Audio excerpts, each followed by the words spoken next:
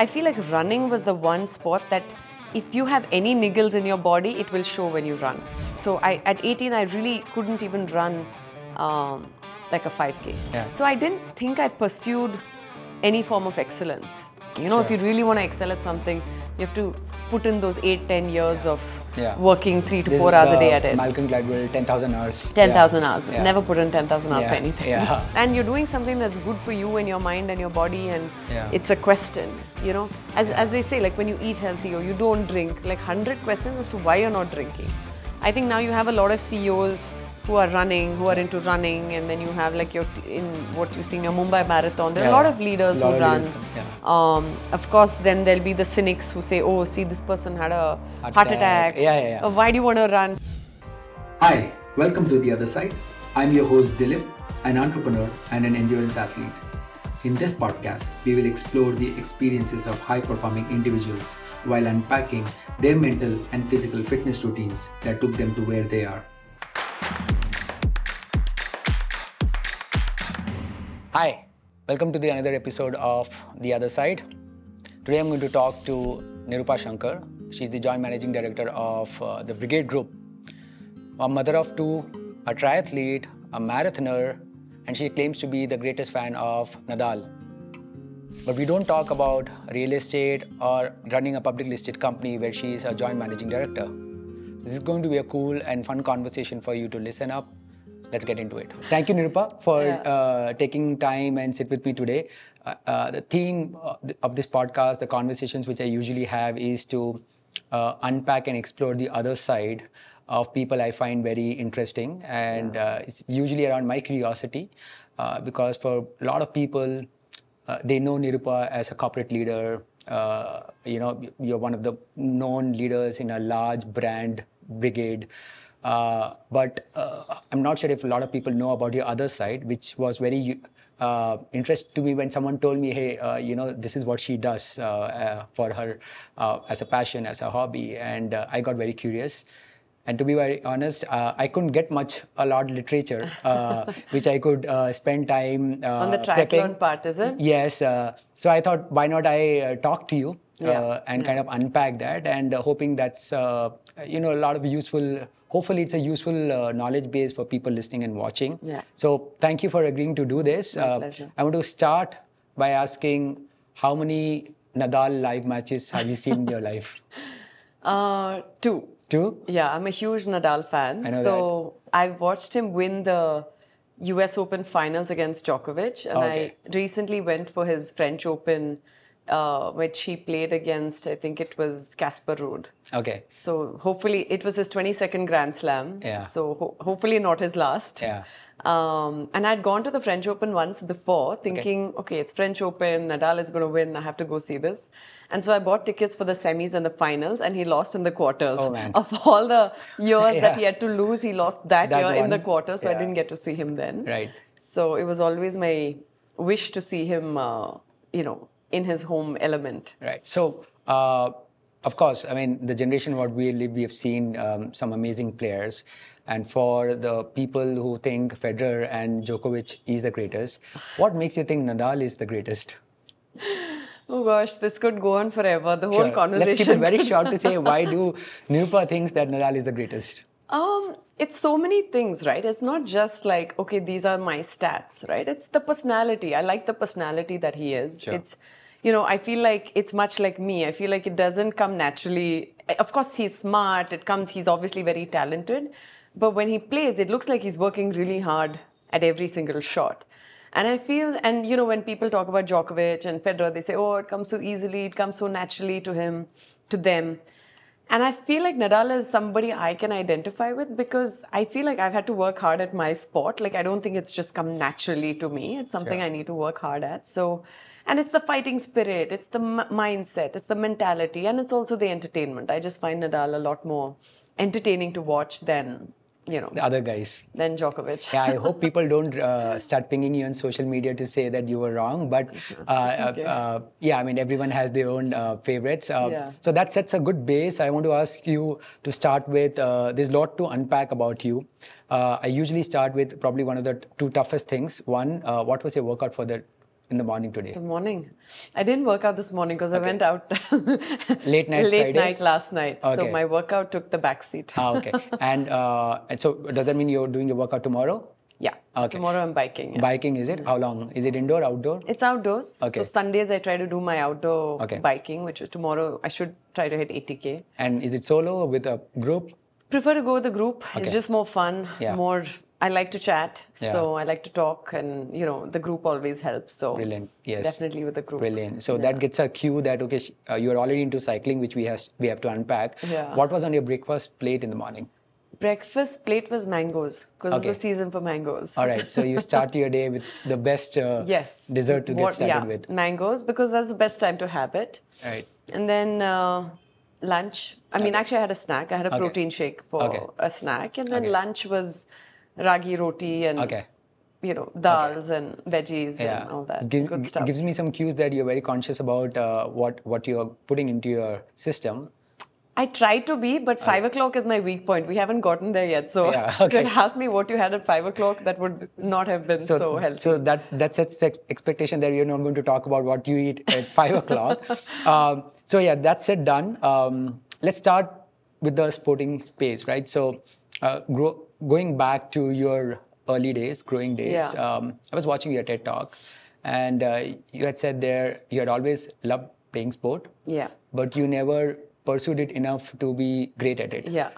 Could you elaborate and talk through how were you as a young kid from Yeah. school to college, about your sporting fitness? Yeah. Honestly, I think I love sport. Like I love to sweat it out. So I used to do something. So every summer I would only play tennis. Okay.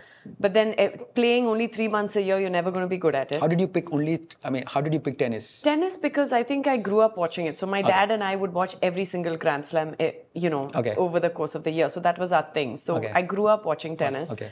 starting from maybe Stefan Edberg days. Wow. So I've been watching, Grand Slams are one thing I watch. Okay. And so I picked up tennis. I love the sport. I think it's a beautiful sport. So I wanted to play it, but I started really late in life. So I started maybe 12, which is not early enough to get Sure. good at something, and especially if you're going to do it every summer. Yeah. During the school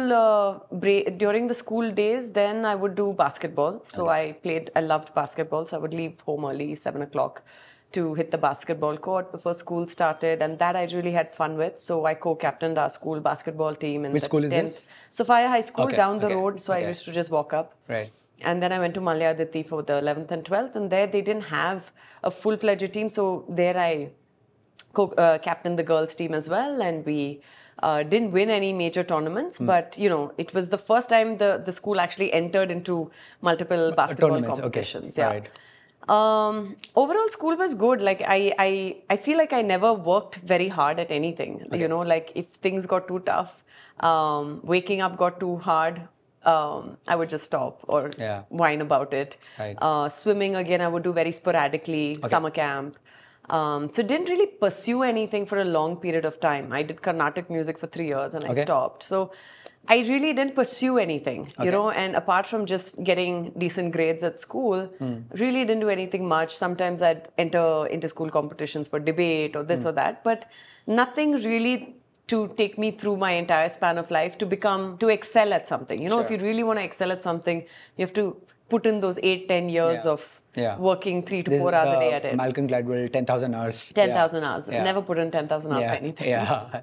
Right. Hopefully work But till you should, now. I don't know if you've hopefully read, you should probably also read David Epstein's range, where he goes on the other side contradiction that you don't need 10,000 hours because he's gone out and researched, sportsmen, elite athletes, where say that they probably started a little late in life and they've also Yeah. kind of made it. So, Yeah. so there's hope, right? Yeah, so there's yeah, hope. so school days. So for typical, so how old are you, by the way, right now? I'm 40. Right. So, which means growing up 80s, right? So, Yeah. for an 80s kid, sporting doesn't come for a lot of people very naturally. Like that was Yeah. not the culture, right? So, how was it in the family? Like, I mean, sport, fitness was like a thing, or was it you who was kind of having Not keen really. interest? Like my immediate family, that is my parents and my sister, were really not into sport. Okay. Maybe as a young kid, my dad used to play a bit of table tennis, carom, Okay. stuff like that. Yeah. Mom never used to play any sport. So really that's why I'm saying I don't think it comes naturally to me, Okay. but maybe my extended family, like cousins and all that, they were pretty good badminton players. Okay. Very tall, lean people. I don't know Okay. what happened here, but Sure. didn't get the height. I didn't Right. get the leanness for sure. But Right. anyway, so Yeah, but you made it to the school captain, Yeah, so yeah. that's a good thing. I was very aggressive. Okay. I think I used all the weight to like get my way around. Okay, So okay. I used to be very aggressive. So they used to call me the bull. Okay.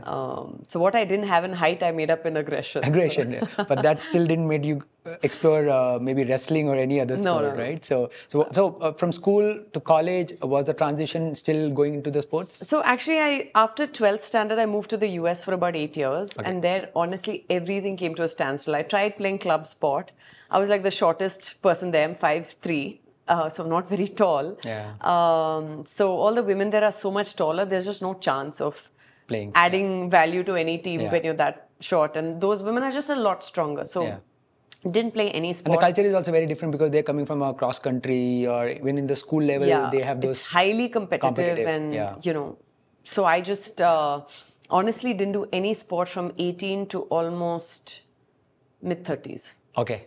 And that's when the eureka moment happened. So I went to the gym Okay. to like just get some exercise in. During the college Yeah, days. between 18 to whatever, my mid-30s, I would go to the gym because obviously you need to stay somewhat fit.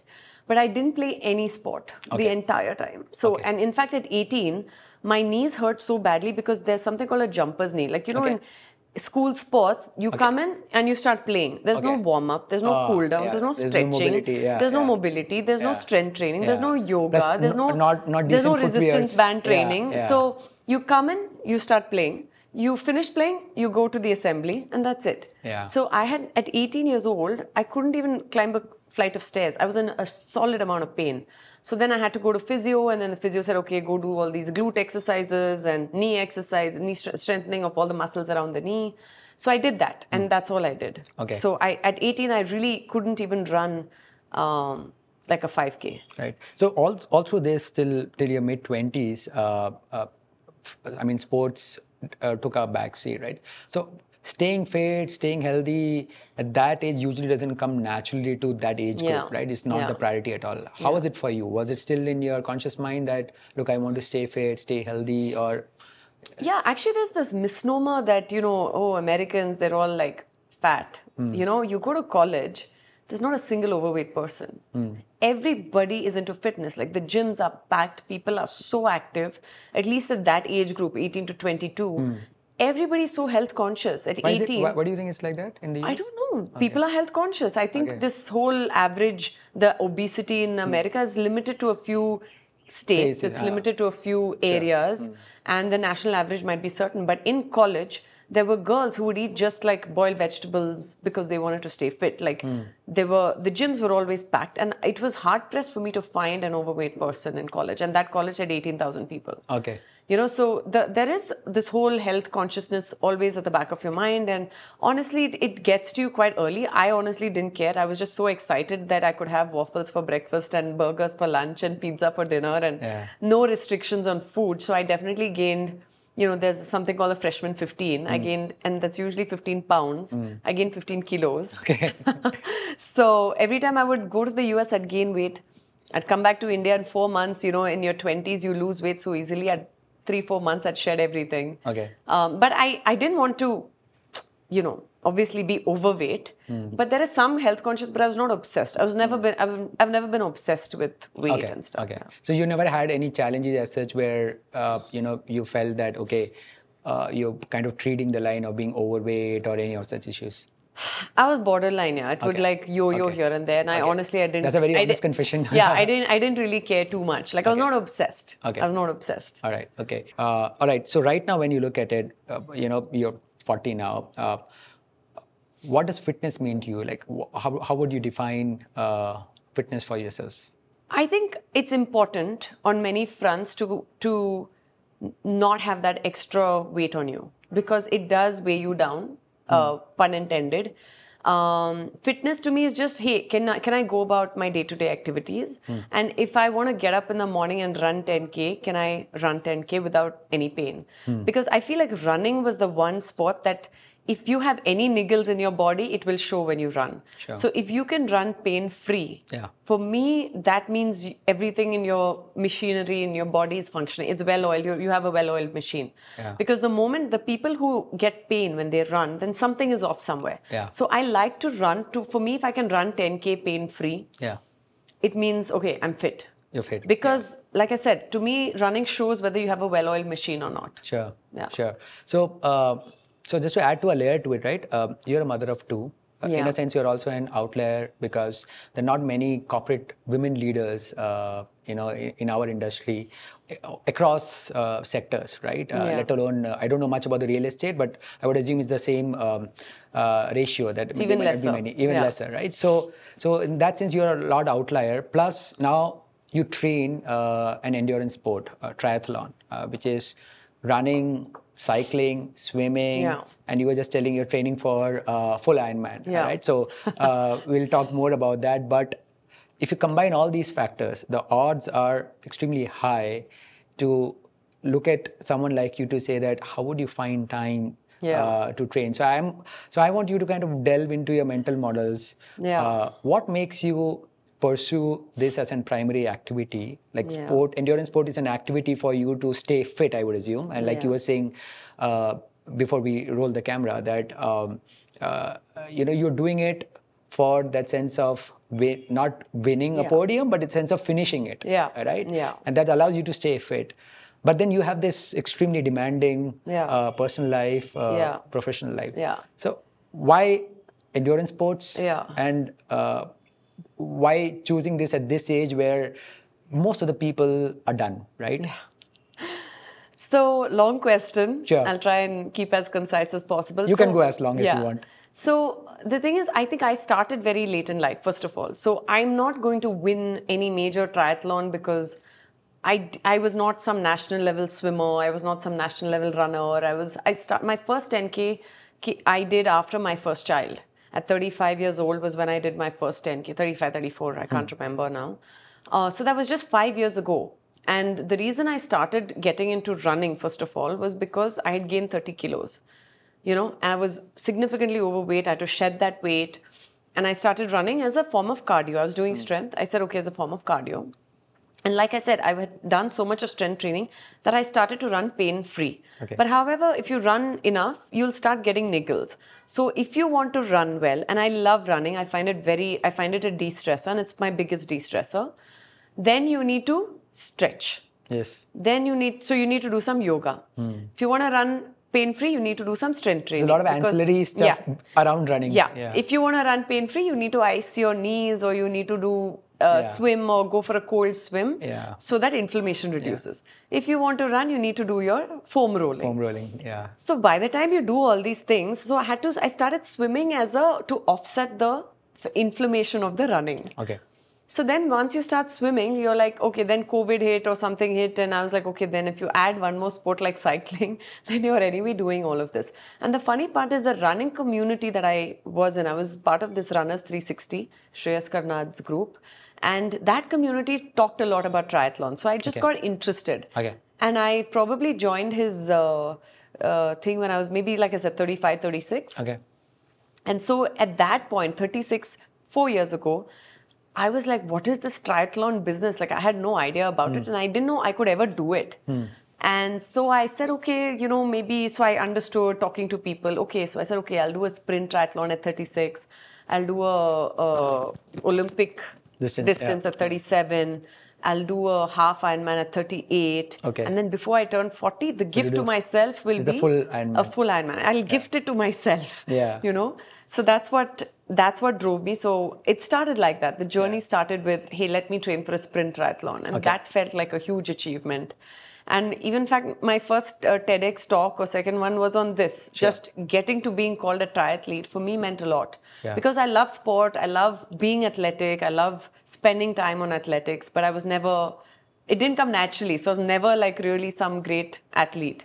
So for me to be called a triathlete meant something to me. And I always felt that, hey, throughout school, I just went along happily, casually, very, anything got too tough, I would just stop doing it. If I didn't like it, I'll stop it. Yeah. So I didn't think I pursued any form of excellence.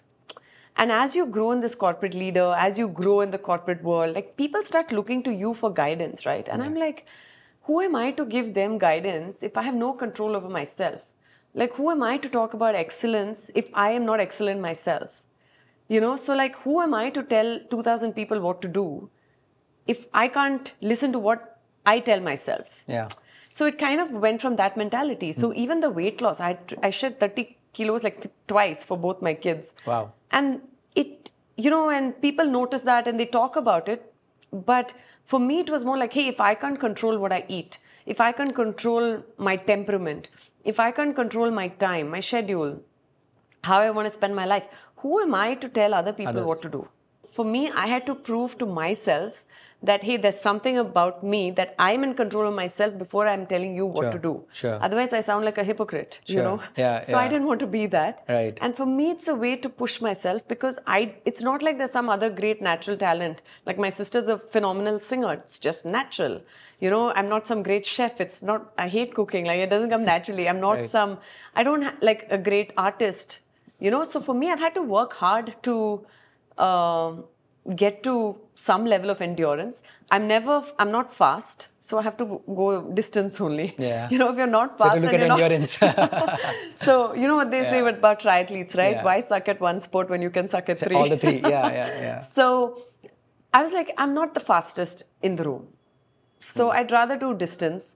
And when you do an Ironman, nobody's going to say how long did it take you. They're just going to be like, oh, you did an Ironman. They're not going to ask you your time. Yes. So for me, endurance made sense. But yes, it is a lot on the body. It's a lot on time. But I've said I'm going to do only one event a year because I think it's a bit unfair. I have very young kids, 3 and 7. Yeah. They need my time. They need me. And if you're on a very strict schedule, you're irritable when things don't go as per schedule. Like if they take half an hour extra to come for a bath, I'm going to not be happy about it. Yeah. So I just want to do one event a year and train for that event and then take a break because, family needs time. Yeah. You might want to work overtime the rest of the year because it's something's got to give somewhere. Yeah. So that identity which you are seeking out, again, going back to my previous note that at the age of 40, you're trying to seek an identity. It's essentially, did it come naturally to you once you got curious about the sport and then you also realized that it's very consuming, it's very demanding, and it's physically and mentally, very fatiguing, right? Yeah. Did it come again naturally to you to say that, look, let's build some continuity and see how comfortable you become? Or there was a point when you said that this is not happening because, and I ask this because you seem to have figured out chronology when you said you started, Olympic distance, and then when you do half, and then now you're looking full, right? So there seem to be some mental framework in how you're kind of progressing. Most of the people, like I mostly come from a marathon space, and I see suddenly someone stands up and say, look, I want to do a marathon. And it come kind of very shocked to me because you haven't done a 5K, you've done not a 10K, and how can you think about a marathon today, right? Yeah. So what was in it for you was there these moments where you thought, no, it's not happening? So they always say, right, if you're really frustrated and tired, you take a break, you don't stop. So I've taken breaks. So it didn't go according to plan. So I didn't do the full Ironman before I turned 40, but this year is my 40th year. I had to take a break because life happens. I had a couple of personal emergencies last year, so I couldn't train. I didn't train all of last year. Yeah. I just didn't train and I couldn't. And my family needed my time and I wanted to give it that, so life happens, so it's okay. Not the end of the world. Of course. You adjust and readjust your time. And I'm not, like I said, I'm not a professional athlete. Like every year is not like some ticking time bomb, right? Yeah. I feel that I'm not under solid time pressure. So I'm okay if, hey, there are curveballs along the way. Sure. If work needs my priority, work has my priority because that's my job. If my family needs my priority, my family gets my priority. Yeah. This is like, it's nice to do and nice to have, and it's a hobby, it's a passion, and of course you need to put in the time. But hey, if life happens along the way, I'm not going to get too frustrated. It's a way for me to stay disciplined. It's a way for me to make myself accountable. But I'm not going to stress out so much that, it stresses me instead of me enjoying the sport as to why I started it, Right. I'm doing this because I want to do something for myself, But if it starts to stress me out beyond a point where it's not worth it, Yeah. then you do have to question, hey, maybe I take it slower. So I had this thing of full Ironman by 40, and many people have different ways to do it. So one of my previous coaches, he doesn't want to do a full Ironman. He just wants to get faster at half Ironman. Distance, yeah. And see, some of these distances are not good on the body. Like I know that, Yeah.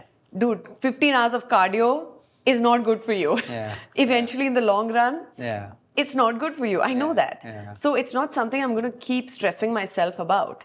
So I said, okay, after I hit this full Ironman, I'm going to go back. Okay. I'm going to do shorter distances and try to go faster. Right. And then maybe 2-3 years or 4 years down the line, when I have more time on my hands and my kids are in higher grades in school, I'm going to try and do that full Ironman a little faster. Yeah. So I'll go back. Like success or progress is never linear. Yeah. So I'm okay. For me, this is my plan. I'm just going to do one sprint, one Olympic, one half, and then one full. And then I'm going to go back to shorter distances and try to get faster. Because I actually think it's much harder to get faster than just do more distance, right? That's not the solution. So this is very fascinating to me because while you were talking, explaining me the frameworks, right? So you're thinking like an athlete, right? Although you are not a professional athlete, and that doesn't get food on your table in terms, there are no sponsors for you who are making you do that. You have a corporate job to it, right? Yeah. So you're thinking as an athlete, you're wired like an athlete, right? So that characteristic of being an athlete, being a sports person, does it anchor you today in your personal and professional life? Is that some form of a driving influence in how you kind of condense your personal and professional life? Like everybody has certain like role models. I grew up playing sport. Like I think I like being physically active, so I like that. Like some people have like Bollywood stars as their idols and all that, and I have sports people as my idols. Like if you ask me like who do you really admire, say apart from your parents or whatever, it would be a sports person because I know what it takes. It takes something else, and I'm sure every profession requires that in some form or the other. But yeah, I like sport. I like what it brings to the table. I like who it makes you. I like all the learnings that you get from it. And I'm not saying there are learnings in every career. Like in my career, there are a lot of learnings. I'm sure as an actor, there'll be a lot of learnings. But I like what sport brings to the table. Yeah. Right. So why don't your husband, he is also a triathlete. So between two of you, who geeks out more on the sport? I think neither of us are geeks about it. Like, I don't watch it. I don't read too much about it unless I'm like, oh my God, how do I use the loo? What do I do if I need to use the loo while I'm doing a full marathon or full Ironman? So, like, very practical issues. I like to read about sports people. So, I read a bit about, like, autobiographies and stuff. About athletes, But I'm not like, I don't think neither of us are very obsessive about it. Like he does shorter distances, but he's the faster, more natural athlete. So he can just wake up and, probably do an Olympic distance. Yeah, he was telling me that, I'm just like, okay, whatever. So between two of you, who was the first to adopt to the sport? Me. Okay. Yeah. And I think he just got... He got inspired by you. I don't know if inspired is the word. He's like, let's give it a shot. You can't beat him, then join him, kind of a thing. Right. So, perfect. Yeah. So I'm definitely more hardcore. He's the chiller guy who gets to the finish line much more at ease. Yeah, but also I think he just likes to take things easy, and I like to. If I have a free day, I'm like, why do I have a free day? Like, what do I do with this time? So. All right. So let's break your typical routine. So specifically about your training. So you're training for Copenhagen Ironman, which is August. So you would be starting with your peak training anytime, probably by another month or so? Yeah, I'm thinking I'm building up in April and May and June. Okay. I'm thinking July is going to be peak. Mid-June to end of July is peak. Yeah. And then I taper off in August. So you've typically gone through the cycles in your half and in your Olympic distance. So talk to me that when you start training and you have a race on your calendar, you're basically programming a lot around your life, your work life, your personal life. So how does a typical day routine look like? Like morning, evening, and because you're squeezing in those hours of training as well as life? So frankly, it is right now very challenging because I feel like I was waking up at 6 o'clock. One child goes to the bus at 7, the other goes to school by 8, and then I have to get ready by 9. So there's really not much time to get a 1 hour workout in. So I had to wake up at 5 if I wanted to do that. So it was a bit of a challenge. So I was not very regular with the 5 a.m. wake up.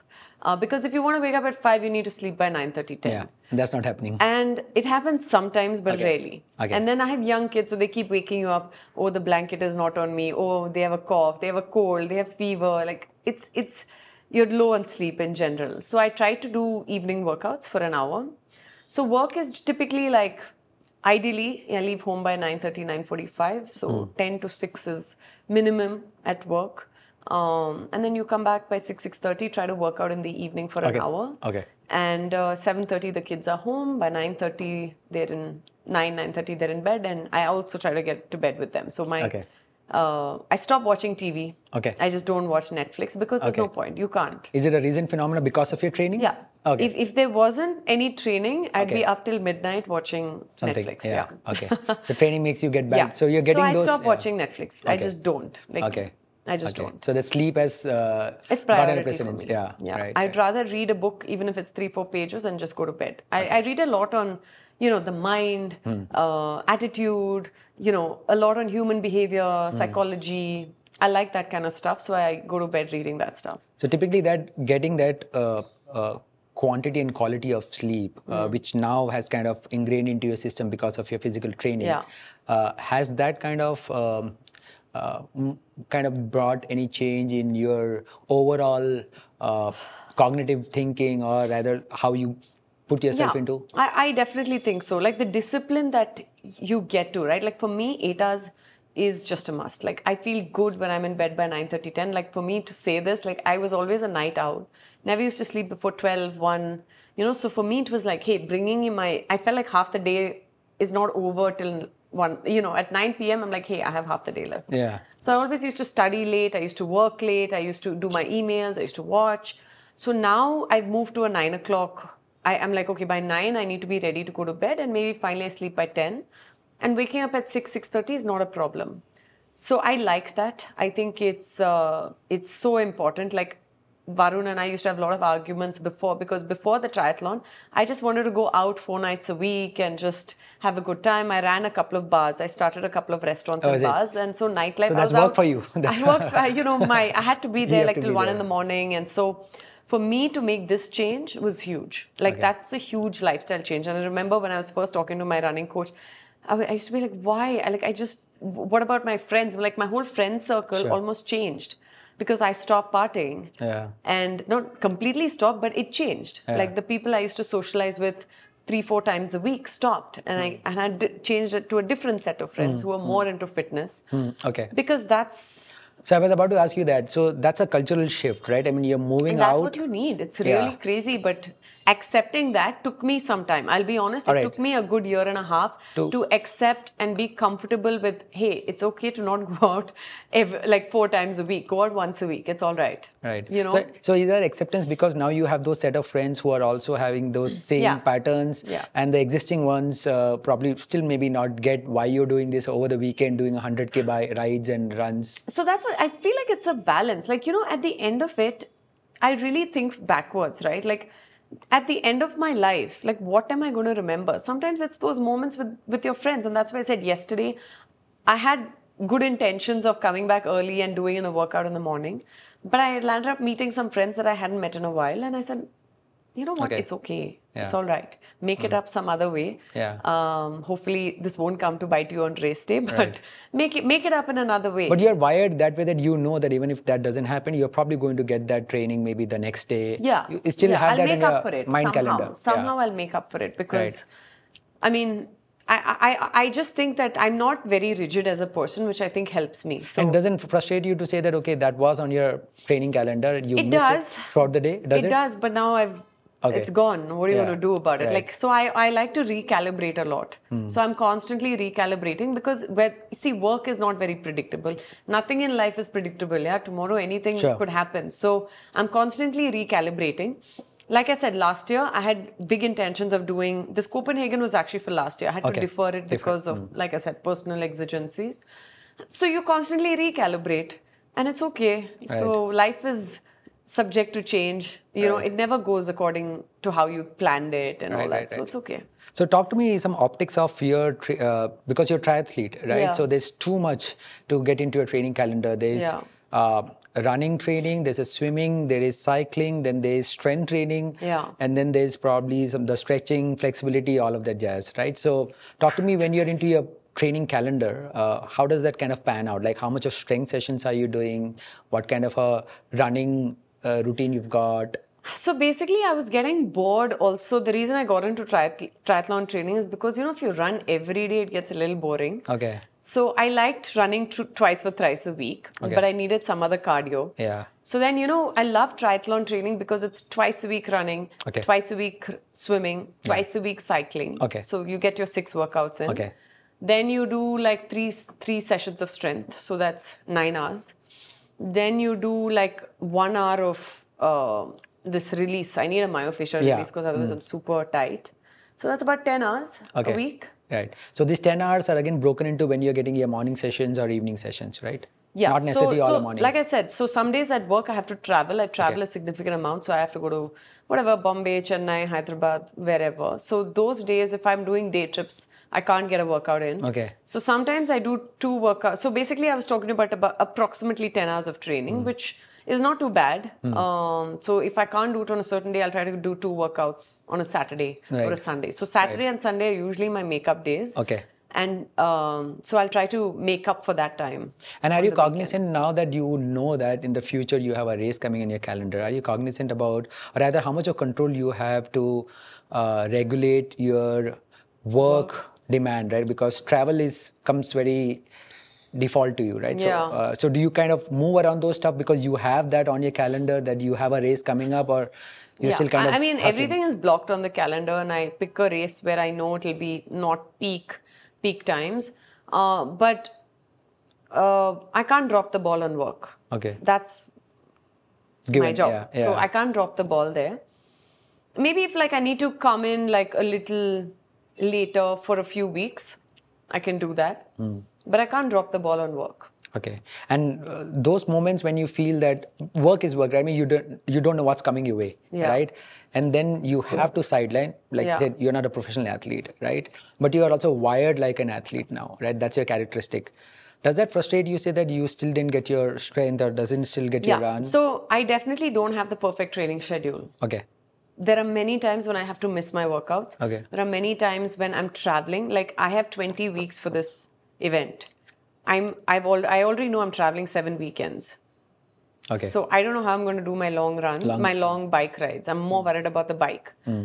Running you can do anywhere, but like just getting a bike, going on long rides when you have to do 100, 140 kilometers, I don't know how I'm going to do that. So that's already a point of tension for me because out of 20 weeks, 7, I already know I'm traveling. So this is like what's already known. I don't know what unknown is going to come. And you get your quality sessions essentially on the weekends. Exactly. Yeah. So it is a big question mark, to be honest. I really don't know if I'm going to be prepared. And the thing is, I don't think you're ever fully prepared. Like there are, of course, some exceptions to the rule and some people are very good about their training sessions. I never have a perfect training schedule. It's always, I've always done less than what I'm supposed to do. Which means you're iterating a lot with your coach in terms of kind of he's just like, I'm just like, listen, this is life and I'm sorry, reality. I can't. I'm already telling you upfront that I won't be able to do this and this. Yeah. So we try to do the best you can with what you have is what I would say. Like I said, I'm not trying to get podium. There's no chance of me winning some international event. So just forget about it. But you never know. I mean, if you pick up a race maybe when I'm 80 and I'm still doing it, I might. But at 40, I'm not winning anything. So that's again the athlete mindset that you still are wired to say that you're competitive, but you are also fairly reasonable. No, I know like the kind of competition out there. So I'm just trying to say, hey, what's my baseline time? Can I improve? It's only self-improvement, right? Like if I could compete, to get a podium, my thought process would be a lot different. But and I told my mom, I said, why didn't you put me into swimming earlier? Why didn't you put me in? She's like, we grew up like not in a very humble household. She's like, listen, we didn't have we didn't have at that point in time the finances to put you into early swimming at 4 years old and all that. And so we did it when we could. So calm down. Yeah. So I've realized just do what you can with what you have. And I have limited amount of time. Yeah. And I'm going to do what best I can in that limited amount of time. I can't, but work is my priority. My family is my priority. This is also a priority for myself, but I need to understand where it plays in the overall picture. Scheme. You know? Yeah. The world will move on. Right. If I don't do one event and I do another, Yeah. I can't drop the ball on work. There's too much. It's a public listed company. Yeah. It's a large company. There's Yeah. a lot of pressure. And I can't drop the ball there. So right. something's got to give somewhere. And I understand that. I understand what relationship this has. It's important to me. Yeah. But not for people who are looking up to you for other reasons. No. Yeah. No, that's it. Interesting because and my kids too. Eventually, I don't want them to grow up thinking my mom was never around. Yeah, because she was getting the long runs and Yeah, long because rides. she was busy exercising. I already get those questions. Why are you Why exercising? So much? Yeah. I'm like, why are you not exercising as much? Get off the TV. But how's the fabric at home? Because unlike moms, and I say this being very mindful that there are not many women at this age groups who are triathletes, right, or into endurance sports. So there are women who would probably get their aerobics, they get some cardio, get their gym, yoga, right? But someone like you, and you have to get into those 8 to 10 hours of training, your kids are looking up to you and seeing you firsthand to see that there's too much of physical work which is happening. So is there fabric at home for the kids that, okay, it comes naturally to them also to kind of look at sports, fitness, or they're too young to kind of absorb that? I think right now they're a bit too young. The little one, definitely if I go to swim, then, the kids are like, oh, I want to come with you. When I go to the gym, they're like, oh, I want to come with you. So hopefully it'll work. One is 7, one is 3. So the 7-year-old is already doing football and swimming. And she started tennis and stopped. So I'm trying to make her avoid the same mistakes I did, which was stopping midway just because it got too hard. Okay. But kids have to be kids also. So I'm not one of those. I'm not going to put so much pressure that she stops enjoying it. So definitely physical activity is super important for me, and I've tried to emphasize it on them. They see me do it, so they get it. Okay. I want to take them running in Cubbon Park. I Okay. want to take them swimming when I go swimming. When I go to the gym, they come. Okay. And they'll sit and watch and Okay. see me do my strength training. They'll try to imitate me. All that happens. So, So hopefully it rubs off. Yeah, so the kids are getting a natural download, looking Yeah. at you, looking at Varun to see, you guys are definitely. doing that. It's important to us. I think exercise, we both love to exercise. So that's Right, that. great. But I think, so sometimes, I do question, hey, do the people doing the 45 minutes of workout a day, have they got it more right than me? Right. Because it's less impact on your body. And sometimes, see, you're going out in the sun. And then my nutritionist told me I have some pitta dosha. Okay. So that means I shouldn't be out in the sun. Okay. Because I already have a lot of fire inside of me, and Okay. more sun on me is not good for But me. you ought to do a heat training if you ever want to go to Kona, right? Exactly. I'm not going to go to Kona. I've picked cold places for my runs now that I know what I am. Right. So I know that, hey, excessive sunlight, not good for a person in general. So the funny part is sometimes maybe the couch potato sitting at home doing 45 minutes of elliptical training is probably in a better space like 40 years down the line than I am, and I'm conscious of that. Yeah. But I still want to do this for myself. For me, it's just, how can I push myself? How do I get mentally strong? Because for the reasons I said, I want to be in control of myself and my mind before I feel I'm ready to lead an organization. Yeah. So you did your debut marathon this February, right? So I want to know how it went. Also kind of add to it, like you were telling me, you got into a training phase, also not in an ideal time of your life. You had personal exigencies. So getting out of it and training for the full marathon for sure won't have been easy, right? So how was that training phase? And by the way, how much did you finish your debut marathon? So a couple of things. I think the first, my full marathon was done just as training for the full Ironman. Okay.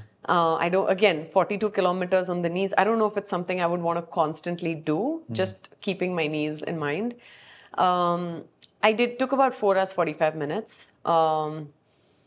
It was great. I had a blast. So the max I had trained was about 25 kilometers, 27 kilometers before that.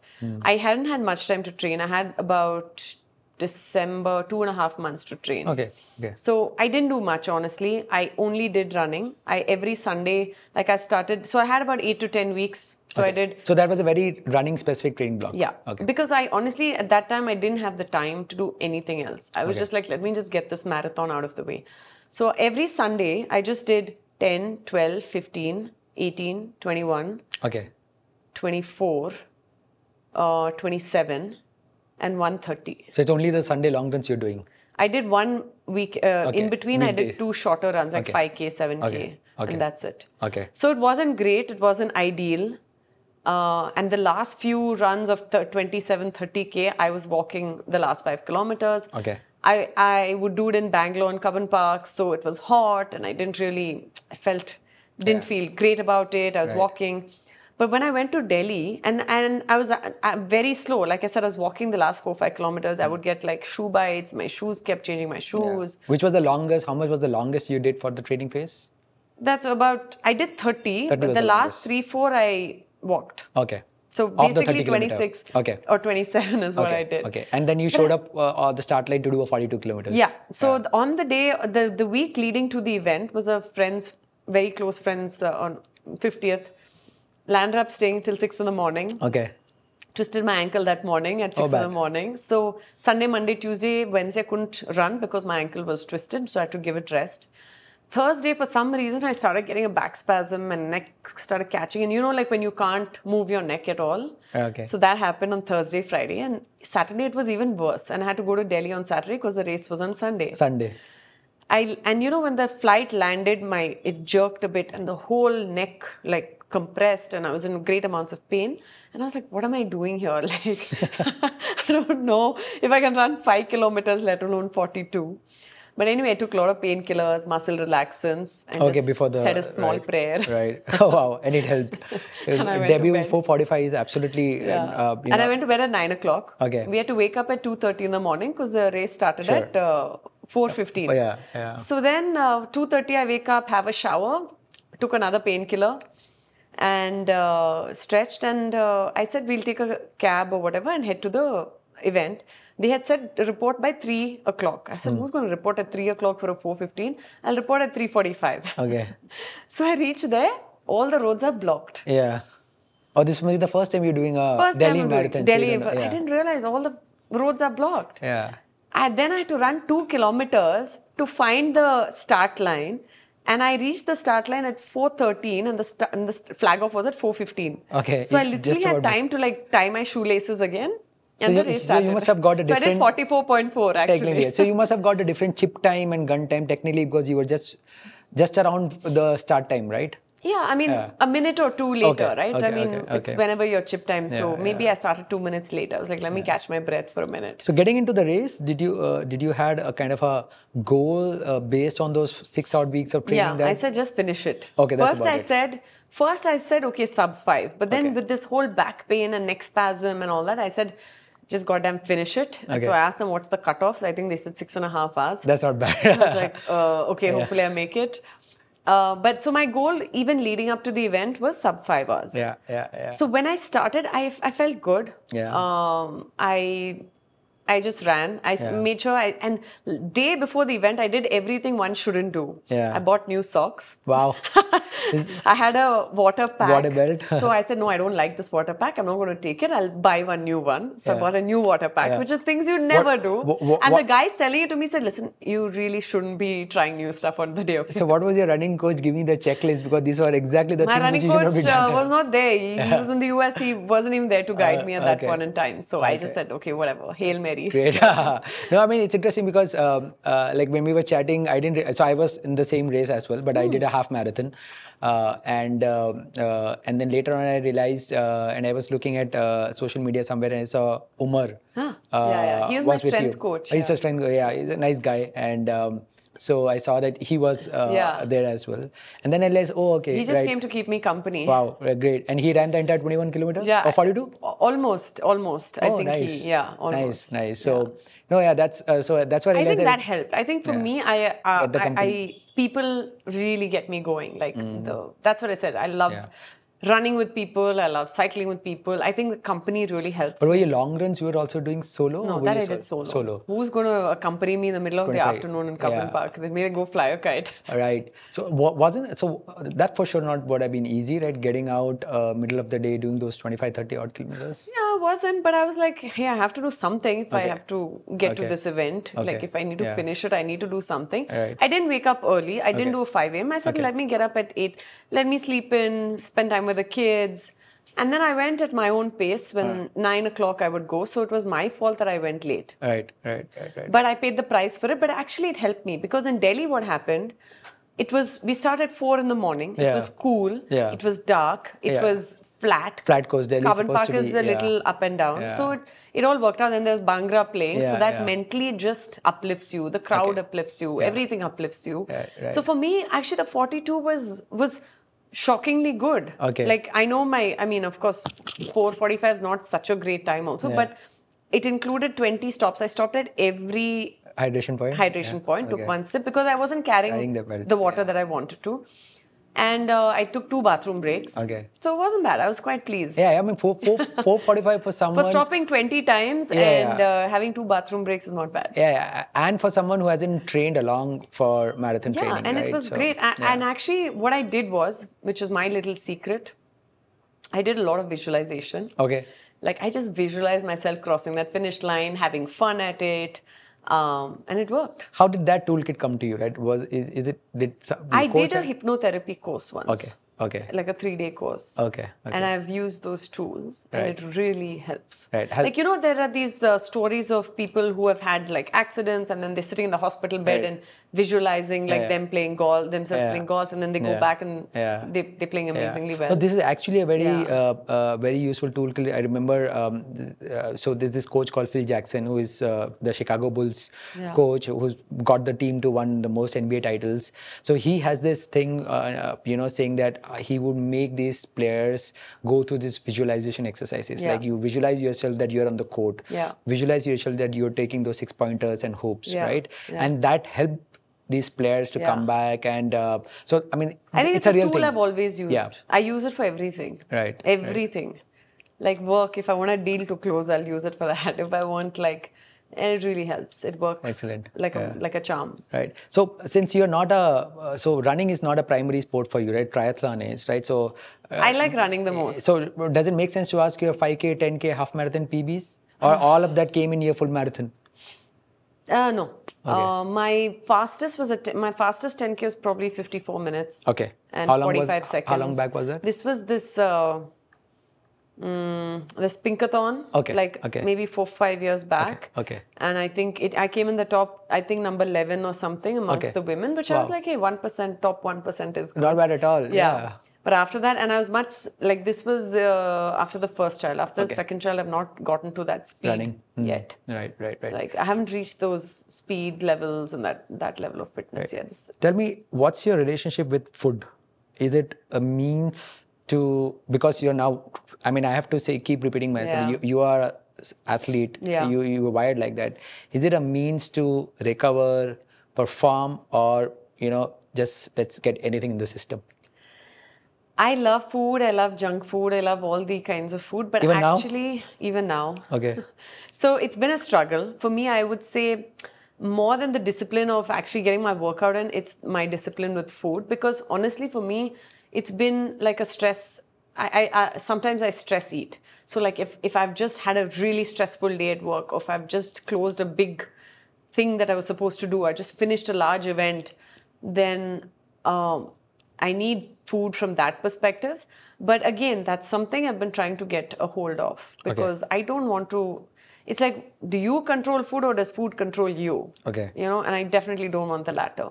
Right. So there are like this coffee that I just had is probably not something I should have had.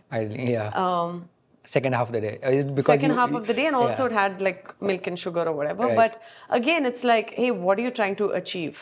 Like, and is this going to help me more than harm me, or harm me more than help me? Like, Right. So I keep asking, like, do you control food or does food control you? And that really puts things into perspective for me. I really enjoy eating healthy, but doesn't mean I don't enjoy the occasional Yeah, cheat meals. Yeah, right. yeah. I'm not that strict with food, honestly. Okay, But I am trying. I'm trying to be better about it. So when you- I don't strive for perfection in general. okay. I think in life, and generally, I'm not a perfectionist. I believe in doing things like 90% right. Right. And then that last 10%, like, I feel like the return on time, the return on life, the return on effort is so great to get that perfection Right. that it's not worth it for me. Does that I'm getting, okay being... Does that getting 10%, do you think, would get you to the podium? No. No, not yet. I've started too late in life. Yeah. I've started at 35 plus. Right, right. I mean, I started No, at age my category real level. swimming, my real biking started at 35 plus. Okay. Maybe if I gave up my work, if I gave up my job and I did 8 Train hours of training, maybe every day, I could. yeah. Yeah, why not? Yeah. But is that an kind of a hidden aspiration? No. That doesn't fascinate you. Yeah. I love what I do at work. It's taken me I've been working now almost like 18 years. So I love what I do at work. I have a sense of purpose there. So I think being a professional athlete is tough. Of course, yeah. And it's so highly competitive that, like I said, to be that in the top 0.001% is so highly competitive that Yeah, sure. it's not my aspiration. I would love to be better than what I am today. But of course, who wouldn't love to win podiums and like smaller events and all that? I would love to do it. But I'll just try to keep getting better, faster, fitter. Yeah. That's my goal. Intrinsic goals. Yeah, I mean, if I grew up as an athlete, I think I would have different aspirations. But I didn't grow up as an athlete. I grew up doing sport as a pastime. Yeah. So it's different. Right. So we spoke a lot about physical fitness. Tell me, what are your toolkits on mental fitness? We spoke about stress, which is known, and the times where we live.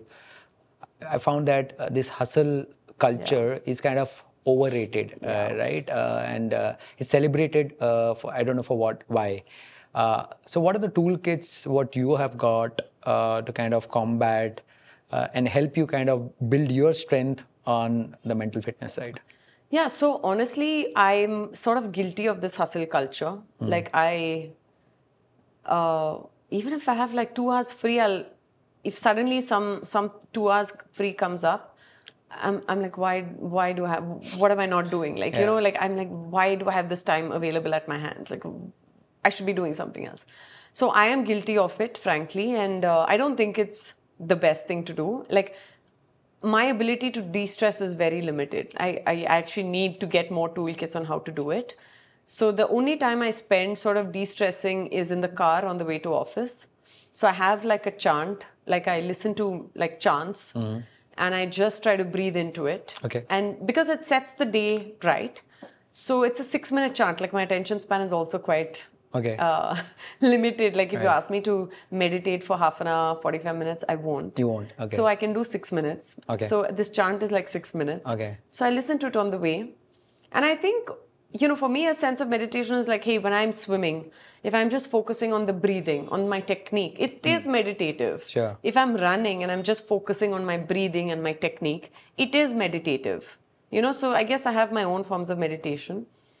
But mind, I think I do need to set my intentions for the day. So I try to set, hey, what do I want from this day? What are my 6 most important things I need to get out of today? So if you set the intention for the day, I think you generally land up prioritizing and achieving it. The chants, like I listen to some form of, you know, Sanskrit type chants. Right.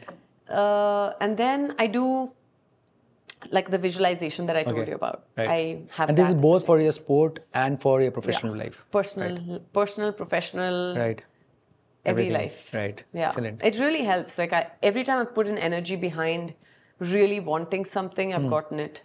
Has this working on the mental strength part, you feel kind of linked to the physical performance side? Has that been an anchor? Yeah. I think mental is All the thing. is everything. Yeah. Yeah. Okay. Everything. Yeah. Yeah. I mean, of course, you need to put in the work on the physical side. You can't magically just show up. But I think it just if you have the right attitude towards it, it puts you in the right frame of mind. Because you could be doing everything right, but if you have the wrong attitude, the wrong feeling about it, Yeah. You're not going to enjoy it. I'll tell you Sure. one more thing. Like I did my first Olympic distance and I put so much pressure on myself. I gave myself this really like stiff timing. And I finished the event and I was so upset with my timings. But it was also my first real swim, like in open water. It was my first. I did so many things that I could have just patted myself on the back and let Sure. it go. Yeah. Okay, the timing was not what I wanted to be, but I was so upset, and we had planned. This was in Croatia. Okay. It was a Olympic distance. Yeah. And So can you? So I want. Sorry. Oh, so I are want you you going to to ask me my timing No, now? no, I'm not going to ask you that. But I mean, just for the interest of others who are not into the sport, I want you to break down Olympic distance. How much is the run, swim, and cycling distance? Olympic distance is 1.5K swim. Yeah. 40K bike and 10K run. 10K run, right? So, and you do back to back. Back to You back. start with swim, cycle, and run. Yeah, Right. yeah. Yeah. Please. Swim always first so that you're not Yeah. tired and like drowning in some water. Right. So I was, and for some reason, I started off well. And then the waves started hitting, it started like becoming a little. But you knew of the turbulent. weather? I beforehand? knew it was cold, but Okay. we are in Bangalore, yeah, where Yeah. you swim in Yeah, open open water water, and in cold weather. that too in ocean and all that. So I had limited exposure, and I suddenly and then I started panicking, and I panicked so much, was not moving. I was kicking, not moving, and suddenly I turn around and I see there's nobody behind me, and the last one there. Oh, I thought you were leading and no one was behind you. Oh, wow. I was the last one out of the water. Okay. And this is And age group? halfway through, I realized, I don't know age group, I was Okay. the last Last one. one out of the water. Okay. One of the last to enter. I'm not saying I entered first and came last, but I was one of the last to enter. Sure. But everybody had overtaken me. And I was like, should I call the boat? Like, I'm just like, forget this. I can't do it. Like, I was panicking. And I was swimming and not moving. Then finally, like my daughter was actually there too. And I was like, listen, I can't disappoint her. Let me just get out just for her. Let me just get out of this just for her. And I pushed through. I got out. I made it in the cutoff. I managed to do it, but I was so disappointed with my timing and my performance that we had a holiday planned after it. And I was couldn't upset get the whole holiday. As opposed to then I changed my framework and I said, no expectations. So now I just say, I just want to complete. I really don't put any expectations because you'll say, oh, let me do it in 6 hours, let me do it in 7 hours. And you don't do it. And then you're just going to feel so shitty and disappointed and forget about all the hard work that you put in. So right now I have no expectations. I try. I mean, of course, internally I have. So is that a mental model that not going into expectation as you train? Because now suppose I had told myself after this Delhi marathon, if I had said 4.5 hours, you have to finish it. And I did in 4 hours, 45 minutes. I would have been upset. But I just said, I had told myself 5 hours. Anyway, I did it in 4 hours, 45. So I'm very happy. But towards the end, I was just like, just complete it, man. Like all things considered, just complete it. I know there are a lot of people who are athletes always strive for excellence and all that. But I think for me, I want a happy balance, in life. So how are you calibrating? And I ask this because I train and I also train with the same psychology that... Which one? Excellence, is it? Kind of. I have to accept, I can't say I'm guilty of it, but I'm now wired in terms of performance. I mean, I started, of course, to stay fit, but right now it's more about how to keep getting better and faster. So for me, it's, and I'm self-coached, so when I kind of create my training plan, I have to always have these markers to understand, am I getting better? Or how do I set reasonable expectation? No, this is what it is and doesn't make sense to push through. So having that number, like A goal, B goal, kind of some helps because it also allows you to understand what's your threshold. It also allows you to kind of unlock what you may not know unless you kind of push a little bit, right? I mean, you could... And it's all context. I did that sprint triathlon 9 months after my daughter was born. 9 months into 9 or 10 months after my daughter was born. Wow, okay. So it's context. I did my half Ironman 2 years after she was, so the next year. So it's context. I was like, listen, your body has been through a lot. Yeah. Just give yourself a break and be happy that you finished what you set out to do. Right. As opposed to saying, oh, I took half an hour longer than I wanted to. Like, which attitude would you rather have? Like, honestly, it's like what serves you better. If pushing yourself and saying, oh, I should have done this half an hour faster serves you better, go ahead and have that attitude. But I was so depressed after that Olympic distance. I was like, forget it, man. I'm not doing this to myself. It's really wrong for myself. And so now I'm so happy after. And probably people who finished the full marathon in 4 hours instead of 3 hours 50 minutes are super disappointed. And I'm like, Right. okay, you be disappointed. I'm going to be happy with what I did. Well, you anyway got your It's 15 whatever minutes. serves you better. True. What serves you better? Like what's Right. going to help you live a Right. better life, you know? Right. So happiness, as they say, is a choice. Right. So I'm going to be happy with my time. Yeah, superb. So between you and Varun, do you guys pick up a race and kind of go for that together, or it's solo racing, separate race calendars you've got? So we try, honestly, when we do together, it really doesn't work out because somebody's got to look after the kids. Because he was just telling me he's aiming for the half Ironman in Goa. In Goa. Yeah. And I'm like, yeah, do it because I would have finished mine. Yeah. I will put extra effort with the kids. Just help me a little extra before Right my now, event. yeah. And I'll help you extra after for your event. Yeah. It's a give and take. I don't think it's wise for us to be doing the same calendar because who's going to look after the kids? And it really helps to, like, somebody's got to be there on Sunday when they wake up. If I'm busy cycling, at least I know he's there with the kids. Yeah. So I think it helps to have different calendars and different goals. Yeah. Does that help in terms of having, again, that fabric in the family that your partner is also in the same, I mean, he's also wired, let's not say like he's as an athlete, but he's also wired in terms of fitness and it comes naturally. And I'm saying not to generalize, but you might have friends and family members where this might not be the fabric, right? So does this help? So it definitely helps compared to like my immediate family who just don't get it. Who's like, why are you doing this to yourself? Yeah. So he gets it. So it helps. Yeah. Helps back into you in terms of your training. Yeah. Helps in terms of the support and the understanding of what it requires and the understanding that you're going to be tired after XYZ and so you may be a little more irritable or you may be whatever. So that definitely helps. Yeah. And I think like he's a very naturally good eater, doesn't touch processed foods. Wow. Yeah. Whereas I'm always That's reaching. Too much of resistance he's got. Yeah. But that's good. He's an organic farmer also. So he's all about eating good food, like not natural stuff. Reheating, recooking, redoing all these things. So everything has to be fresh. Right. Because I'm like, hey, just eat the leftovers. Yeah, it's okay. Like, you know. So it helps though. Yeah. So let's shift gears. Professional life. You lead a large. How many employees? About 2,000. 2,000 employees. 2,000 direct employees, but if you add like contractors, subcontractors and stuff, like maybe close to 20,000. Yeah. So like I said in the beginning, you're an outlier because not a typical industry and a career path where women leaders are there.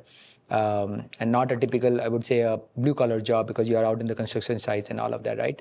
I'm sure by now your colleagues know that other side of yours, right? So is there a culture in the company where people are taking up, because that's been your, system of thinking that, look, if you do it, people are. So is there a culture inside the Brigade Group that, the leader is into extreme endurance sport, so we should at least get our 10,000 steps or whatever. So I think it's definitely there. I think naturally people are more health conscious now. So with or without me, I'm sure people would have been health conscious. But I think it's definitely appreciated. You know, you don't sometimes want a leader who just works, like their whole life cannot be just eat, work and sleep. You know, it helps to have a passion outside of work. It gives you some color and to your personality. It makes you more 2 or 3 dimensional and not one dimensional. It's not just work. And I think I also don't want a one dimensional personality. Like when we hire people, you will obviously want to hire somebody who has other passions in life. Yeah. If they're like, we always ask, so what are your other hobbies? What do you read? What do you do for fun? If they only say, I only work. I only I come back, watch TV and I work. Would you rather hire that person or somebody who says, hey, I'm into sport. Hey, I like learning a new language. Hey, I go dancing. Hey, I know this skill. Obviously, you'd want a person with a little more color and flavor to them. So I think from that perspective, it really helps. It helps that I have these other passions. Of course, people will say, because you're doing this, I want to do at least 10K. I'm pushing myself to do a first half marathon. I think TCS, we've all registered some 20, 30 coming of in us. May, Yeah, I think 20, 30 of us have registered. Wow. So it'll be fun. So I think it all helps. But of course, then of course, as a promoter, it's like, I remember once somebody asked me in a full boardroom, there were 20 people sitting there, all men. And they're like, Nirupa, how do you have time to run your company if you're always running in the park? Okay. And I'm like, so I said, I run before you wake up, so don't worry about it. Right. I mean, like, this gentleman was like overweight. And nothing wrong with it. Yeah. But don't question me on my choices, and I'm not questioning you on your choices. Right, Like asking me how I have time, I'll make time. You Yeah. make time for the things Yeah. that are important to you. Yeah. Like work is very important to me. I Right. make time. Like I'm okay working on the weekends. I work on the weekends when I have to. Nobody's asking me, why are you working on the weekends? Sure. So if I need to like give a little on a weekday for something, and maybe I need to leave an hour early, don't question me why I'm leaving Right. early. Like, Right. do your work, get your results. Right. That matters. And that matters. And, do what you need to do. Yeah. Like I said, for me, work is priority. Yeah. This I get is a hobby, but it's also important. Yeah, you can't.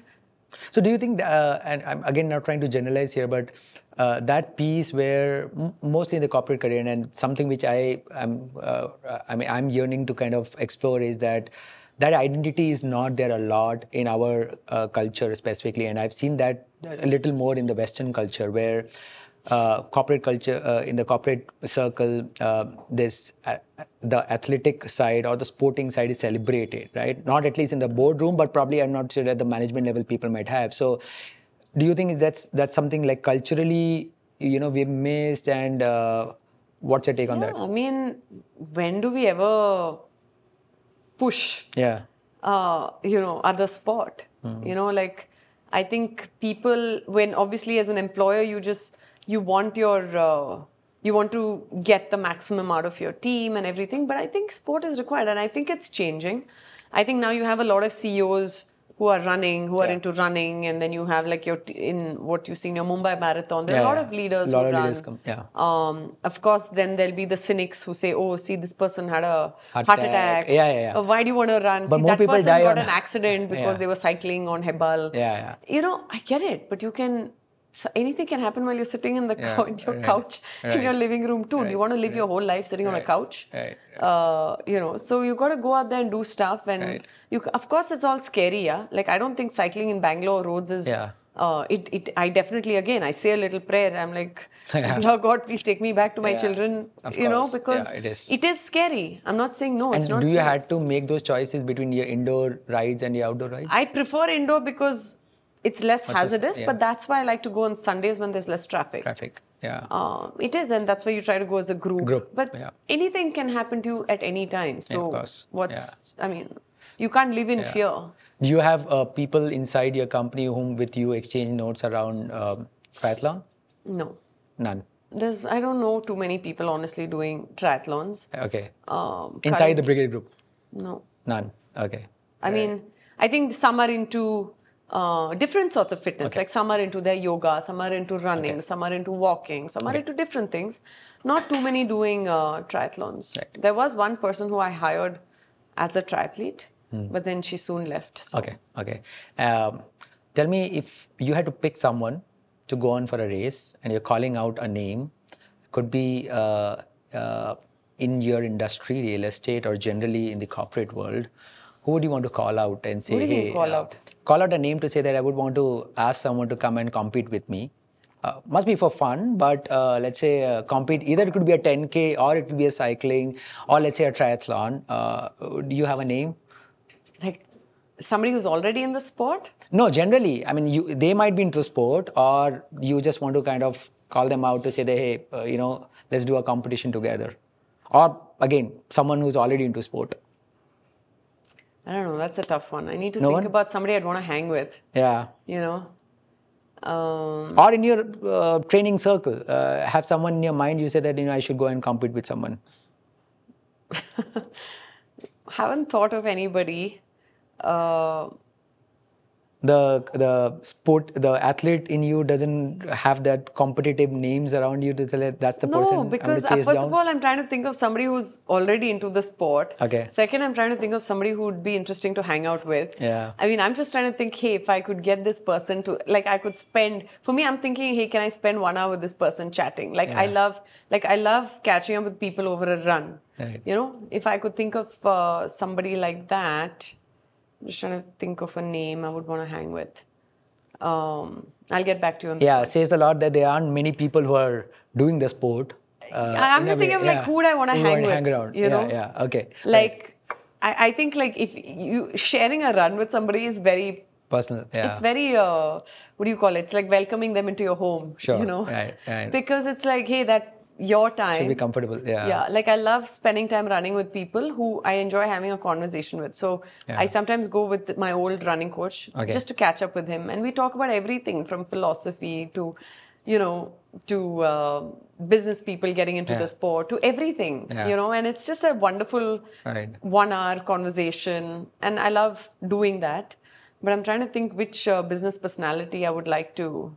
No, that's okay. You can always yeah, get back to yeah. it. Whom do you find the fitter in your realm? In Anyone fit in your circle, in your network, the fittest in terms of, and the definition of fittest could be anything, but someone you look up to and say that that person is really fit.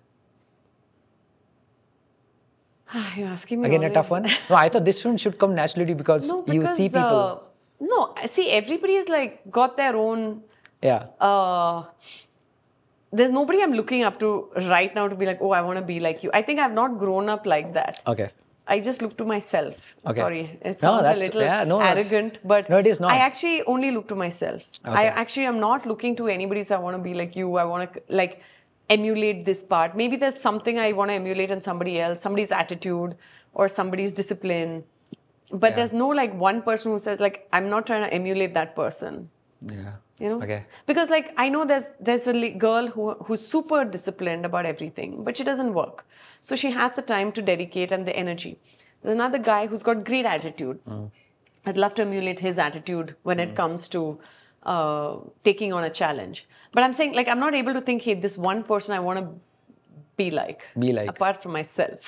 Perfect. Yeah, everyone has that internal. Yeah, I just don't like to do that. Sure. Yeah. Cool. There's one thing you like to change about yourself, which you would know would make you a better person. What would that be? Could be habits. I'd like to could have, honestly, more patience. Okay. Patience with myself, patience with time, patience with the process, patience with my kids, patience in life. I think that I'm learning, I'm getting better, but it's something I wish I had more of. Like, you know, when you trust the process, like everything doesn't have to happen like now. So I think patience with things and people. Repeating again, you're an outlier, right? So a lot of it doesn't come naturally to people, especially women, to kind of think through this realm of staying healthy, staying fit, because most thing, that's not a priority because you have to take care of child, home, and then work, all of that, right? So I'm not asking you to give tips, right? But rather, what are the one or two things you could say that you have applied practically, because that seemed to be a pursuit what you're now comfortably living. You have applied and you felt that's something what you would like to open source and share. Like, what are the one or two things women in specific could apply in term basis on what you have put yourself through? Yeah. So I think one thing I do want to share is that like what I see both in the corporate world and sometimes in the sport world is like once you have kids, everything comes to a standstill, right? Like women quit their jobs post kids, women maybe give up on time for themselves post kids. And for me, actually, the opposite happened. And for me, when I took maternity leave for 6 months for both my kids. And I had the biggest breakthroughs in work because of that time, because I delegated all my work. And so I had time to step back, reflect. And I think like you were saying, this hustle is so overrated. And I've slowly started to give myself time to just calm down and not do anything, like actually take time to just clear your desk, clear your papers, because that brings in a lot of like clarity and calmness. And so same thing, when I went on maternity leave, I had one of my biggest breakthroughs at work where I set up my own initiative in the real estate technology side of things. And nobody in Asia had done it. Only 2-3 people in the globe had done it. And nobody in India had done This it. is the accelerator, my what you said. accelerator. Yeah. So that idea came to me, the work I did came during the maternity leave. And so once I came back post the maternity leave, I implemented on this idea. And it really, I think I started to get my own identity for work because of that. And I got a lot of good PR because of that recognition and all that. The second thing is that both my kids, I gained 30 kilos. Don't ask me why. I have no excuse. But I gained 30 kilos, and to lose that, like I didn't allow it to sit. Somebody had told me, just gain whatever you want, just make sure you lose it in the first year. So I just followed that advice. Okay. And it really helped. Like I got fitter. Like I said, I've become more fit post my 2 kids than I was in my 20s. I can do more today at 40 than I could when I was 20. Like I said, at 18, I had trouble walking up a flight of stairs. So, and today, you tell me tomorrow go up and do a 21K, I'll do it. Maybe not as fast as you, but I'll do it. Yeah. So, I really feel that I love getting older. I love what age does to me. I just feel like I'm more mature, more self-confident, more self-assured. Self-esteem is better. I just love who I am at 40 compared to who I was at 20, know? And I'm saying, again, my kids, having those 2 kids made me better at work. They made me strive for more. And because sometimes it's the tipping point, right? It's kind of reverse. Like I got so big that I had to do something drastic to get back to where I was. But probably like in college, I was saying I was yo-yoing. I was neither too bad, neither too good. So I just went in that sense of averageness. I just moved in that average space. Whereas after after the kids, it's really made me more driven. You become more sensitive to time. I'm like one machine when it comes to time, so I'm just a lot more efficient. I may not work. Before my kids, I used to work 10, 12 hours a day. Today I might work 8 hours a day, but I am so much more efficient in those 8 hours than I was when I had 12 hours to work. Is it because now you know that those specificities on what your time is already I have to plotted. spend time with the kids. Yeah, it's plotted. Like right? the 4 hours, maybe I spend 4 hours. Therefore, a day you're with more them. efficient on the time availability what you've got. Maybe the 4 hours I used to spend on myself working, and now I have to spend on my kids. So I just have to be more efficient. I make sure I hire more efficient people because I know that my efficiency is dependent on them. So I'm better at hiring people. I'm more incentivized to have a high-performing team because my performance depends on them. If they're not high-performing, I'm not going to be able to perform. So it's made me better in so many ways. And this myth of like after kids, like that weight you gain will never go, or after kids, your career has to take a back seat. No, not necessarily. Yeah. Of course, each family situation is different. Sure. You need the support system. You need family support. All that is there. So I'm not trying to say there's a one size fits all. But for me, that really worked. And for me, I've really looked at getting better, fitter, stronger with age. And I hope that at 45, my full Ironman at 45 will be a lot faster than the one at 40. Of course, yes. I'm cheering for you that and look forward to that. That's the plan. Yes. So Varun gets the sport. Kids are looking at it, so they know what you're doing it. What about your mom and dad now? Do they now get what you're doing? No, they don't. Why you still don't get it? I don't talk about it to them. And you don't put your time to kind of still go but explain why you're putting those hours. No. They only know when you're going for the race. I'm not going to share this podcast with my mom and dad. But it's in public, so someone would share, right? But do they know that you've signed up for Copenhagen? No, of course not. So it's official anyway, though. Delete this. So I hope. No, I'm going to cut off the video of this podcast. My parents have no clue I've signed up for Copenhagen full Ironman. They will tell me to stop right now. Yeah, but your team member knows about it, right? Who? Your team, your management team, they also don't know. So I'm going to delete. So the board knows by now. The board does not know. Yeah, that is cool. I've only applied for leave. Okay. I've said I'm not in town from April 16 to April 25th. They don't know why, they don't know what. They still don't know. Yeah. Excellent. No, I'm sure all of them would be Nobody very happy knows. with the I'm in stealth mode right now. debut Ironman. But did they know about your debut marathon? No.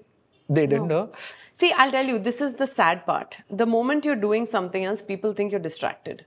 Okay. Why do you think that's how it is? Like I said, the comment, where do you have time to run your company if you're busy running in the park? This is the comment I got. Yeah. Doesn't matter that I run 1 hour a day and I'm working 10 hours a day. Yeah. So perception is, that's a problem. And I do this on my own time. Yeah. Okay. And it's made me a better leader. Yeah. And that it's an intangible, so it's hard to show the benefit of. Right. But that's a fact. People think if she has other passions in life, where does she have time for her kids? Where does she have time for work? Where does she have time for Sure.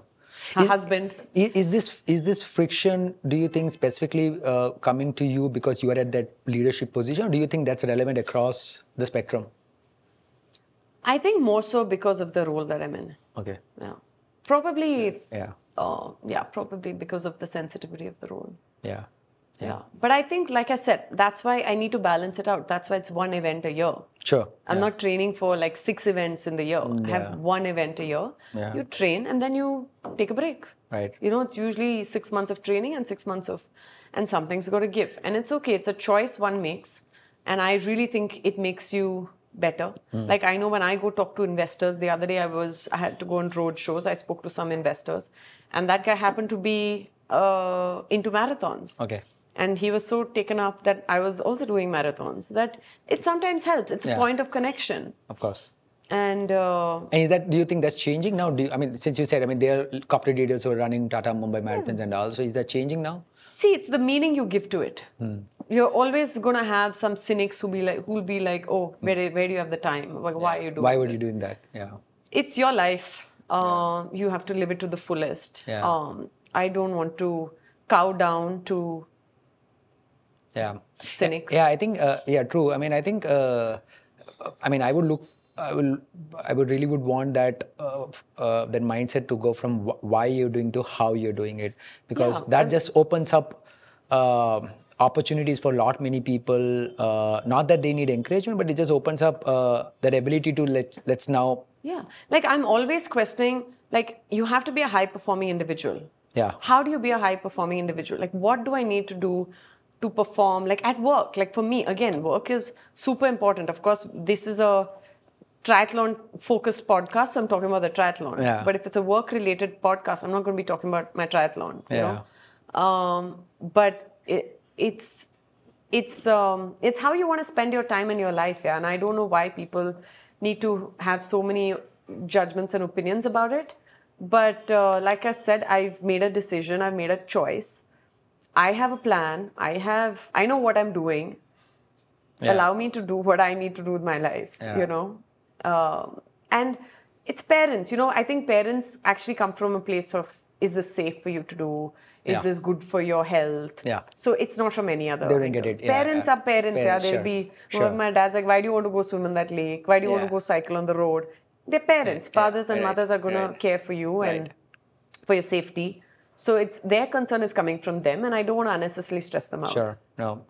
Time management of course, it's all about time management, and that makes me ask, right, what's your social media protocol, right? Because again, the life we live, that consumes most of your time. So what's your protocol?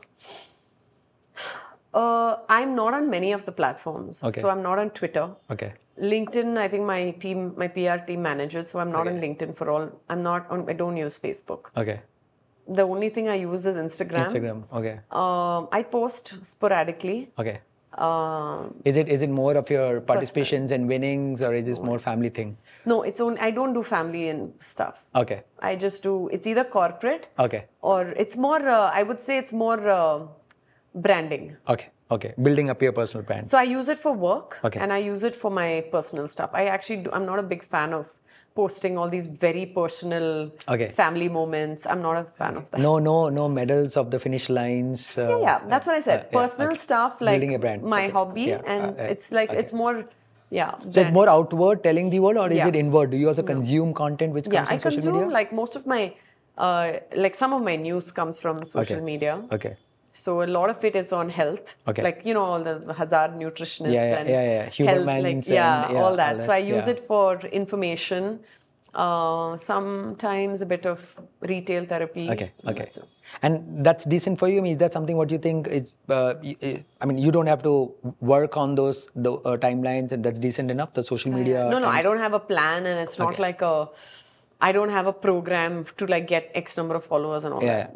No, I'm asking in the sense like, it's doing good for yourself, whatever time you're spending on social media? Yeah, is it or do you think that needs some regulation? I actually don't spend too much time. Okay. Like maybe, I don't know, like when I'm in the car. Okay.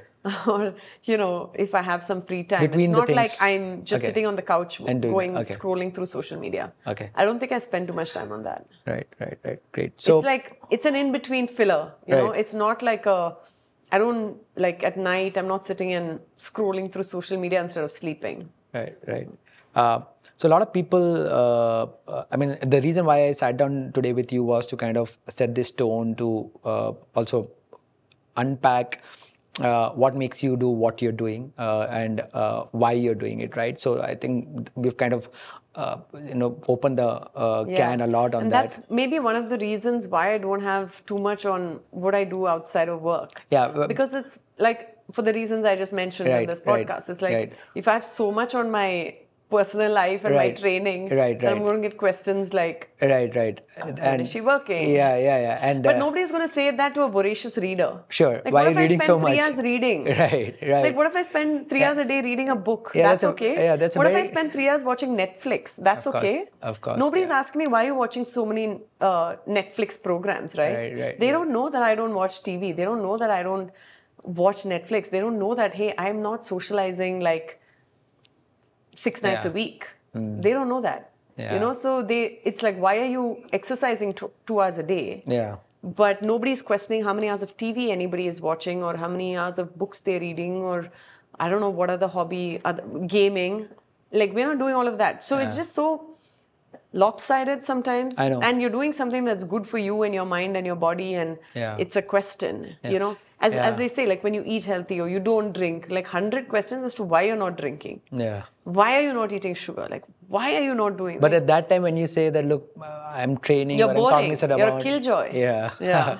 Yeah, no, I know that. No, it's... I've been called boring so many times and I get very offended by it, but... So I've seen that as a first world identity for a lot of recreational amateur athletes because that's what they find themselves into a situation because most of their friends who don't connect to what they do find them boring because you don't turn up on Friday parties and even if you turn up you say that by 9 o'clock you want to move back and you're not having more than one drink because you have a long run tomorrow. So, and most people have now started making peace with it because that is who you are. So you have to kind of agree to the it. problem is I need to make peace with it too. Like I said, I enjoy socializing. I get energy from people. So for me, that friendships, the socializing is important. Yeah. So that's why yesterday I said I went out.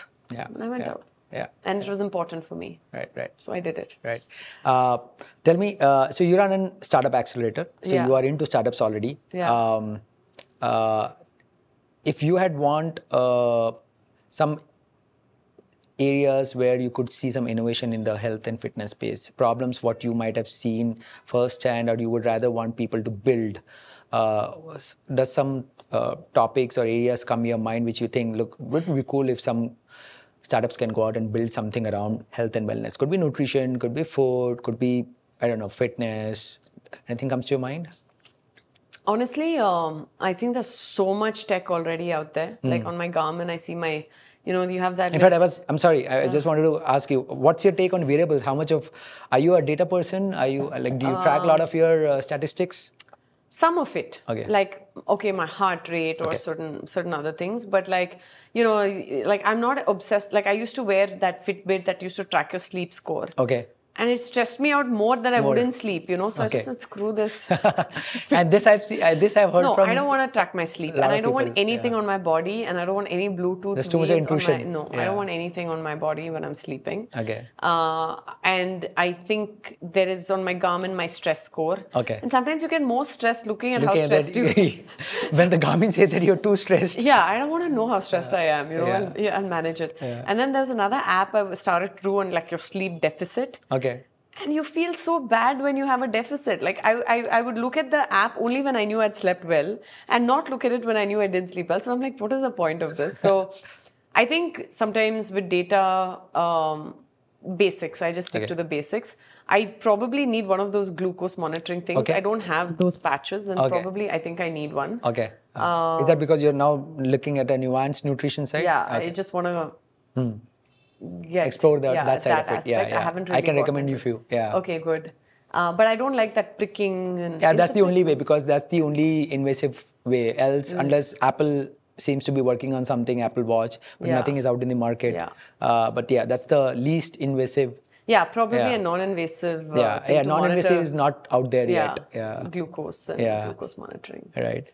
Okay. Yeah. So I yeah, don't like having something on me all the things time, so I've kicking not used that, whatever the Yeah. ultra, what's it yeah, called? yeah, ultra human. Yeah, yeah, ultra-human yeah. So yeah, so what are the areas you think people should innovate? Any specific areas come to Just mind? said one. Yeah. Okay. The glucose Glucose monitor, which is non-invasive non-invasive glucose monitor. glucose monitoring.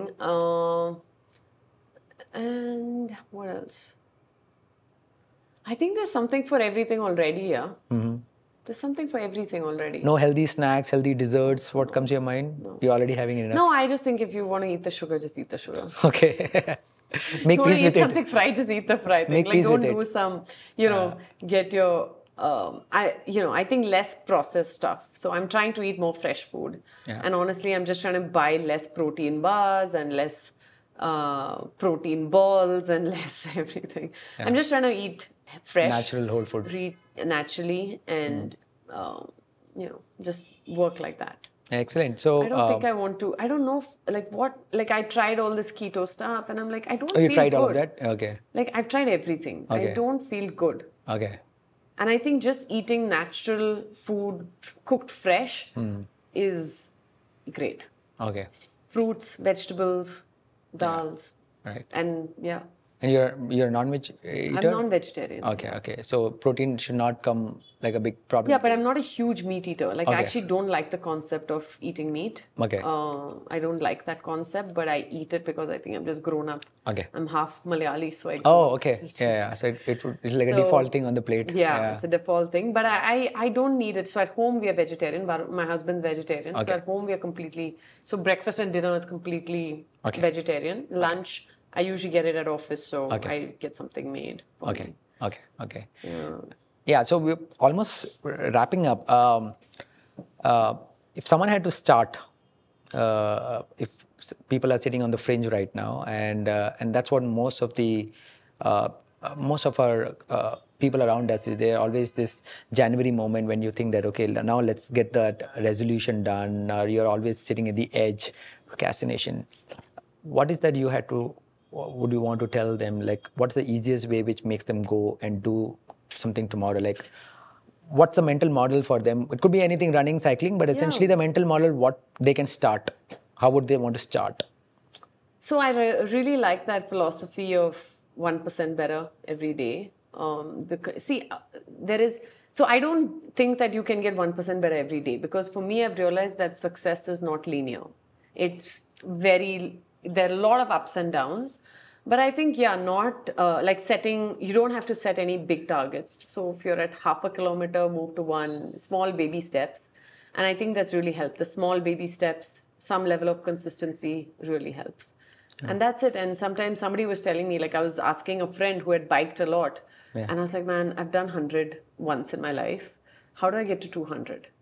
And he said, it's not about the big rides all the time. It's sometimes just doing smaller rides consistent. It's like doing the 50Ks twice a week instead of doing the hundreds once a week. Yeah. Maybe 250Ks twice a week is more important than 100 once a week. Yeah. So it's just the consistency. And I think I need to also improve on the consistency. So I'm not going to give gyan on how to be very consistent, because I think I could do a lot better there too. Yeah. So I just think it's small baby steps. For me, I like some people will go from 0 to, like you were saying, 0 to full marathon. Yeah. I like to take it progressively. So I would say just start small, just do the first K. And I have friends who are very fit, but they're not runners. So for them, hey, 3K is a big deal. Hey, 5K is a big deal. So just whatever suits you. And I would say do what suits you. Like, maybe running doesn't suit you. Maybe swimming doesn't suit you, and maybe biking doesn't suit you, and maybe something else suits you. Just do what you love. It should be fun. Approach it with fun. I think that's the most important part. Yeah, it should people be fun. forget to have fun, and that's when I have a problem with it. Okay. When it starts stressing me out more than the fun part. Actually being fun. But I also understand everything cannot be fun all the time. You have to go through the pain and the rigor and learn to enjoy the pain. Right. Yeah. I think that's one thing I would say. Yeah. It's the pain and learn to enjoy the pain, like the process. Like, hey, this is tough. And the hidden treasure is inside those suffering. Yeah, Right. yeah. Like, what are you? So there's that book, right? The Subtle Art of Not Giving Up. Yeah. I love that book. That is one of my most favorite books because everything just hit home. And I think the author Mark Manson says, "Hey, what are you willing to suffer for?" Yeah. So I'm willing to suffer for this. No, fabulous. That's a great. It's a great way to look at it. Of course. Because anything good or difficult you want to achieve involves suffering. So when I say enjoy the process, of course you'll enjoy it, but it involves suffering too. So are you willing to suffer for it? And that's a question that really changed my framework. Because as a child growing up as a teenager, the moment I started suffering, I said, forget it. I'm not doing it. I'm not enjoying it. I'm not doing it. Whereas now, as you get much older, you realize it's a cause worth fighting for. So suffering is actually good. Good. Sometimes. Yeah, and that's what they say. Like, pain is also good, right? I mean, you have to experience the pain to kind of cherish the joy. If you can go through suffering with a smile on your face, nothing can touch you. Yeah. So as a triathlete, do you have a pain cave? What is a pain cave? So the space at your home where you put all your treadmills and your bikes and your gym session, which is like, I mean, triathletes call themselves, mostly it's in the basement and they call that a pain cave. No, because you're doing all mine is you all don't have spread that. out and it's a happy cave. I don't like that concept. Like, no, it's a, it's No all pain spread cave. out. Like everything is all spread out. Right, so I don't have like this one location. I have my bike on the balcony, so it's outside. Okay. And that's it. Yeah. Then the gym is in my mother's house. The pool is in my mother's house. So it's all spread out. Right. Yeah. Brilliant. No. So I'm. It's been very fun, exciting conversation, Nirupa. Most importantly, I'm very excited about Copenhagen. I have to keep telling this because that's not going out, and people know by now that Copenhagen is on the calendar. I'm also excited to see if you can come back and do another road racing. 445 as a debut is not bad at all, considering that not much of training went in. So I'm also keen and excited. What would that be if you had to train for a full marathon specifically?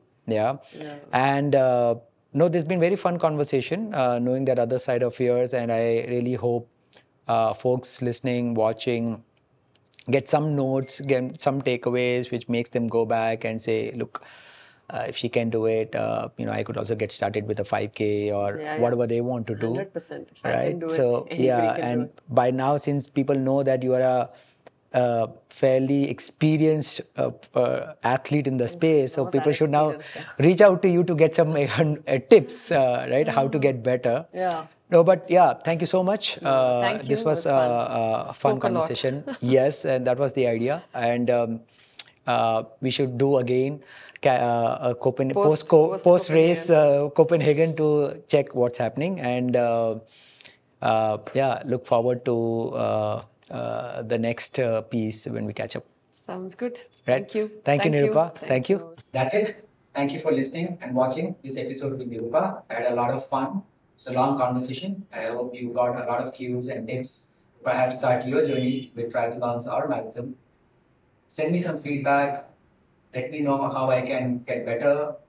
You can reach me at LinkedIn, Twitter, or here on YouTube.